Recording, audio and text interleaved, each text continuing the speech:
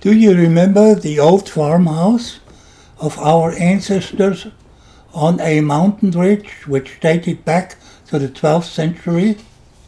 Well, my grandmother as a young girl managed to destroy it, and her father too. They produced electricity using a generator. However, because the machine had accidentally been left outside, it had been filled with rainwater, which turned into a block of solid ice when temperatures dropped far below zero. So it was decided to put it in a shed and make a fire under it to thaw it up. My grandmother, a young girl then, was tasked to guard it during the night. She fell asleep. The shed and the house went up in flames. Her father tried to rescue things from the house. He died from smoke inhalation. So, 800 years surviving God knows what, and then being killed by a modern machine. Darwinists call that the survival of the fittest. Now the family fell apart. My grandmother married a butcher from the town of Nesselwang. I saw a picture of the guy. He stands there, dapper, cool, in his German World War I uniform, obviously quite pleased with himself.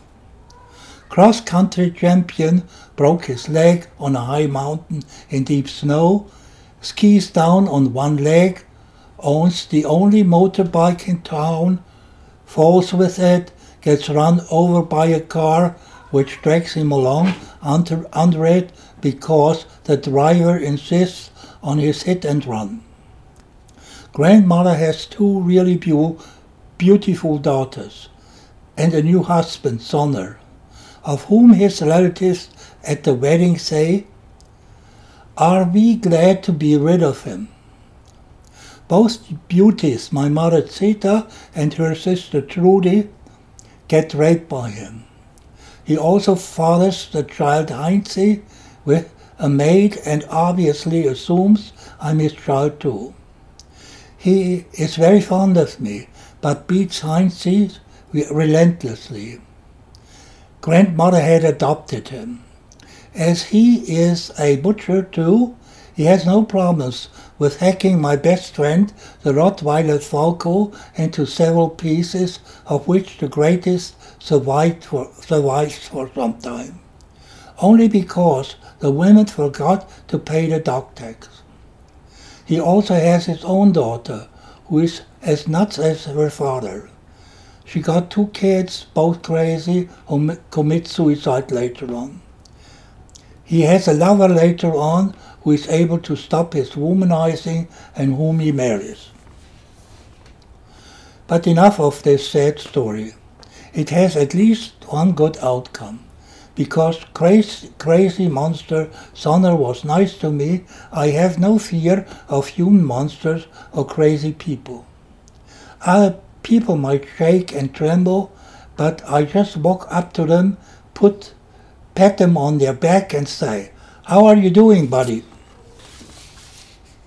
I know that monsters are dangerous, all the more if you fear them. I sort of have my finger on a mental submachine gun.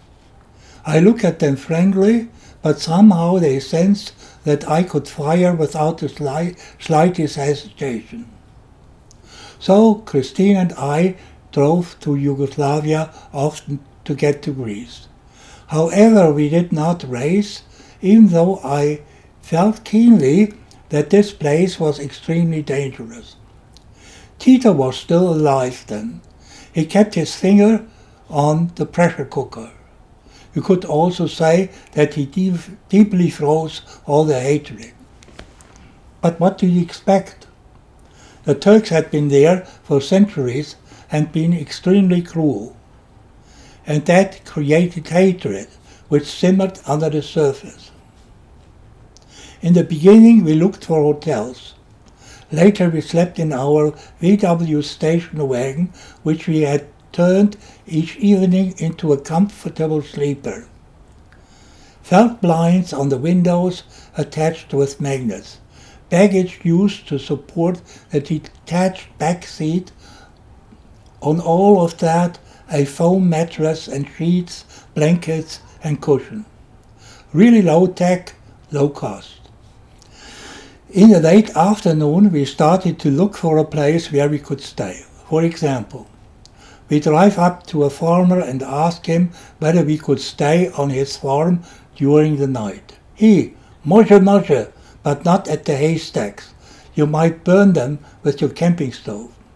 So here we are in the middle of Montenegro on a high plateau, the high mountains of northern Albania before us. The communist leader of Yugoslavia, Marshal Tito, was still alive, as was his enemy in Albania, Stalinist dictator Enver Hoxha, who had closed off his country completely. First he had broken with his friend Tito, then with Khrushchev of the Soviet Union, at last with the followers of Mao in China. All three countries had been in Albania, had been friends with Hoxha until at a certain point he had thrown them out. Hoxha admired Stalin. As soon as his friends stopped following in Stalin's footsteps, the critical point was reached. Out with you, revisionists! One thing I have to say though. The Albanian border, which we visited later on near Greece at Lake Ohrid, was the most impressive border which I had ever seen. Why? Because it was so unimpressive. So listen, we drive west in southern Yugoslavia past the Yugoslavian border guard who looks at us and sneers from face to face and just waves us on without even checking us. The road, which is divided by a median, is completely empty. Finally, we reach the Albanian border. Our side, the road, goes down into the ground and ends at the cement wall. So we go onto the left side very slowly because we did not want to give the impression that we wanted to run through the barrier. We get out of the car and walk up to it. And here is our side. There's a simple house on the left. On our front right is a patch of grass on which a woman sits knitting. Beside her is a young man in an old uniform and a belt, which might have seen World War II. He stands there leisurely with a banged-up AK-47 on his shoulder. The only thing missing was that he was missing a tune. The door to the house opens and out comes someone who looks like a bus driver. A plain uniform, no insignia, no medals. He smiles very friendly and greets us in German. Because his German is somewhat limited, we go to Italian, then Greek, then Zubskorowatsky, and English, and all of that in a very friendly way, talking about God knows what. Finally, we ask him whether we could come in without a visa. With many excuses, he says no. So we drive back past the grinning Yugo border guard and head towards Greece. So, back to Montenegro, where we had been earlier. We sit there by our camping table, sausages, bread, bacon, and stinky cheese on it. Water for tea boiling on the stove. The night is dark and cold. The condensation of the ice on the grass is close to freezing.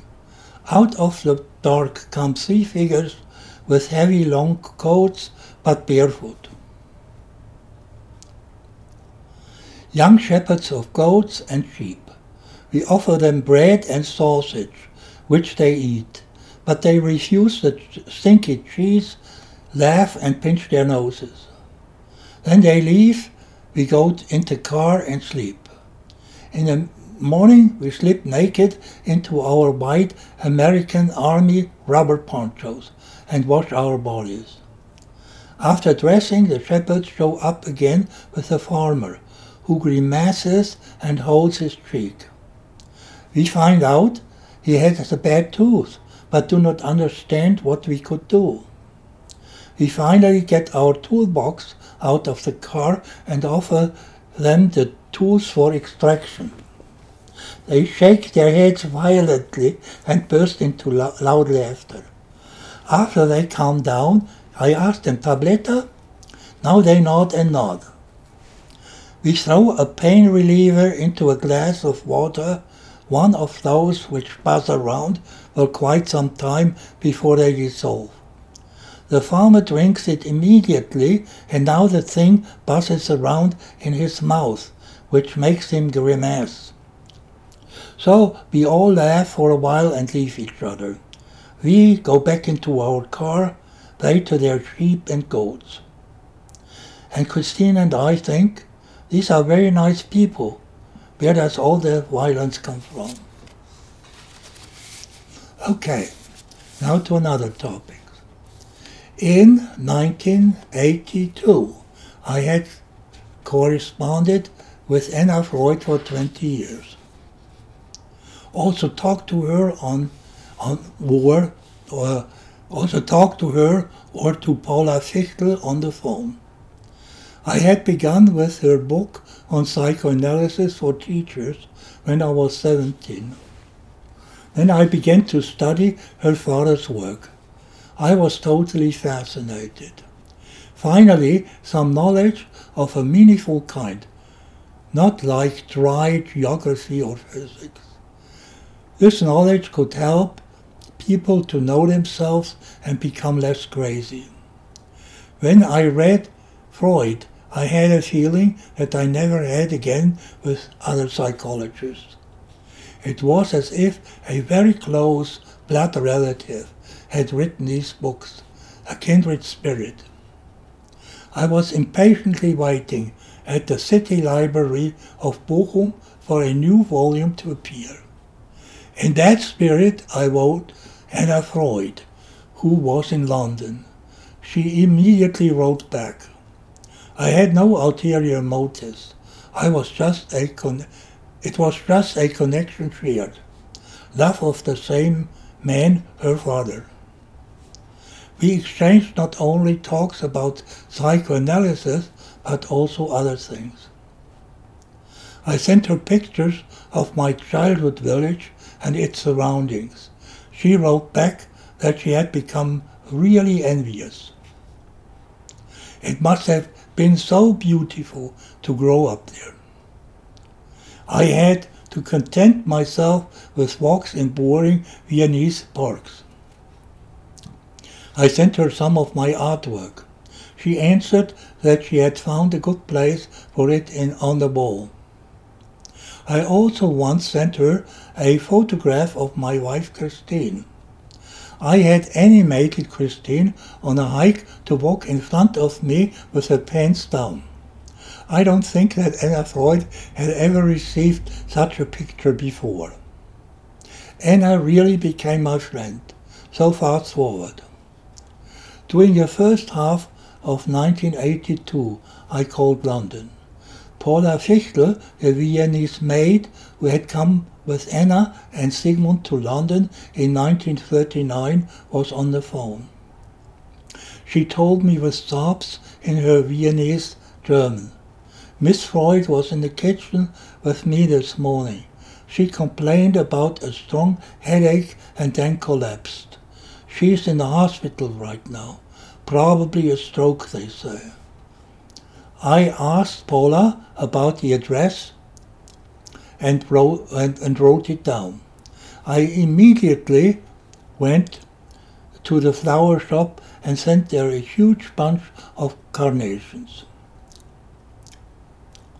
I think Anna had said before that carnations were her favorites. I immediately got an answer back with a phrase she had used many times before. You should save your money for psychoanalytic training. I thought that I should see her finally in person. We had been in remote contact for so long. I had hand-painted my old VW station wagon and then drove to France from Le Havre on a hovercraft to Dover, England. From Dover I called Anna, but I only reached a doctor who rejected any visits without even asking Anna. I called again after 2 or 3 weeks in England. I will tell you what happened during those 2 weeks after I finished my story with Anna Freud. It's another interesting story connected with a real person who shows up in the American movie British Spies. So after 2 or 3 weeks in Cornwall, I call London again. Now Paula Fichtel is on the phone. Where are you, Herr Kreuz? I'm in England to see Miss Freud, but the doctor refused. Paula, I will ask her right away. She comes back after a while and says, can you come tomorrow afternoon at around 5? She wants to see you. I go to a souvenir shop and buy a beautiful statuette entitled The Vanquished Knight, of which you see a partial picture beside. On its back I write, property of, and then my name and address. Below I add, lent to Miss Anna Freud, and then the date of tomorrow. I wanted the knight back and did not want it to be placed in a future Freud museum. But I also wanted it to stay with Anna as long as she was alive.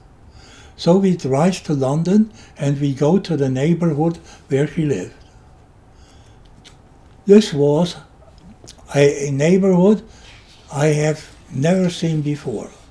Jews everywhere, scalp blocks, Hebrew writing at some places. I felt intimidated. What happens if they find out I'm German? I asked them where Anna Freud's address is and someone describes how to get there. We find the house. Christine wants to stay in the car. I go up to the door and ring. Paula opens. I hug her. We go through the hall in which a chow chow barks at me like crazy. We go into the garden. Anna Freud sits in a reclining chair and we smile at each other.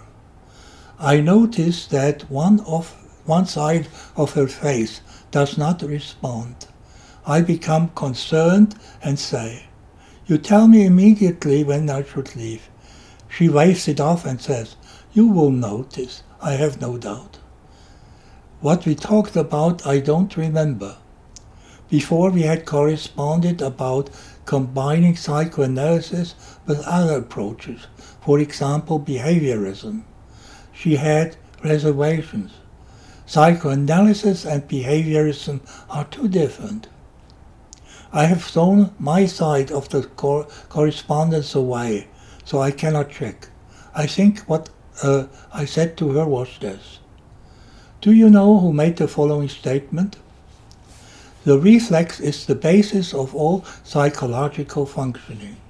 She answers, probably someone from the school of Pavlov. I grin and say, no, it was Sigmund Freud, Volume 2 on dreams. She starts laughing. Now I pull out my vanquished knight and ask her what the word vanquished meant. She explains it to me. And then, however, the knight does not look vanquished, and you don't either. When I tell her that the knight would stay with her, she opens her mouth, and since I know exactly what she was going to say, I say together with her, you should save your money for psychoanalytic training. She and I laugh. Then I turn the knight around and point to the label on the back. I knew that you would say this. That's why I wrote my address on the back, and also that I just borrowed it to you. So, but this guy is staying here to watch over you. Then we say goodbye. October comes and she dies. Months go by and no Knight comes back. The Freud house was being turned into a museum, to which I file a complaint. Then comes a package with a broken Knight and a letter which said, "The Knight was on Miss Freud's bedside table. It fell off for no particular reason. It's been the only thing that broke from the estate." I glued the guy and put it under a large portrait of Anna in my private practice in Germany. One day someone comes in and looks at it and asks, "Why did you put a portrait of your wife in your treatment room?" Now it is my turn to be surprised. I had never noticed that Christine looked really like the Anna of her age in the picture. I certainly had not selected Christine because of the similarity. End of episode 4.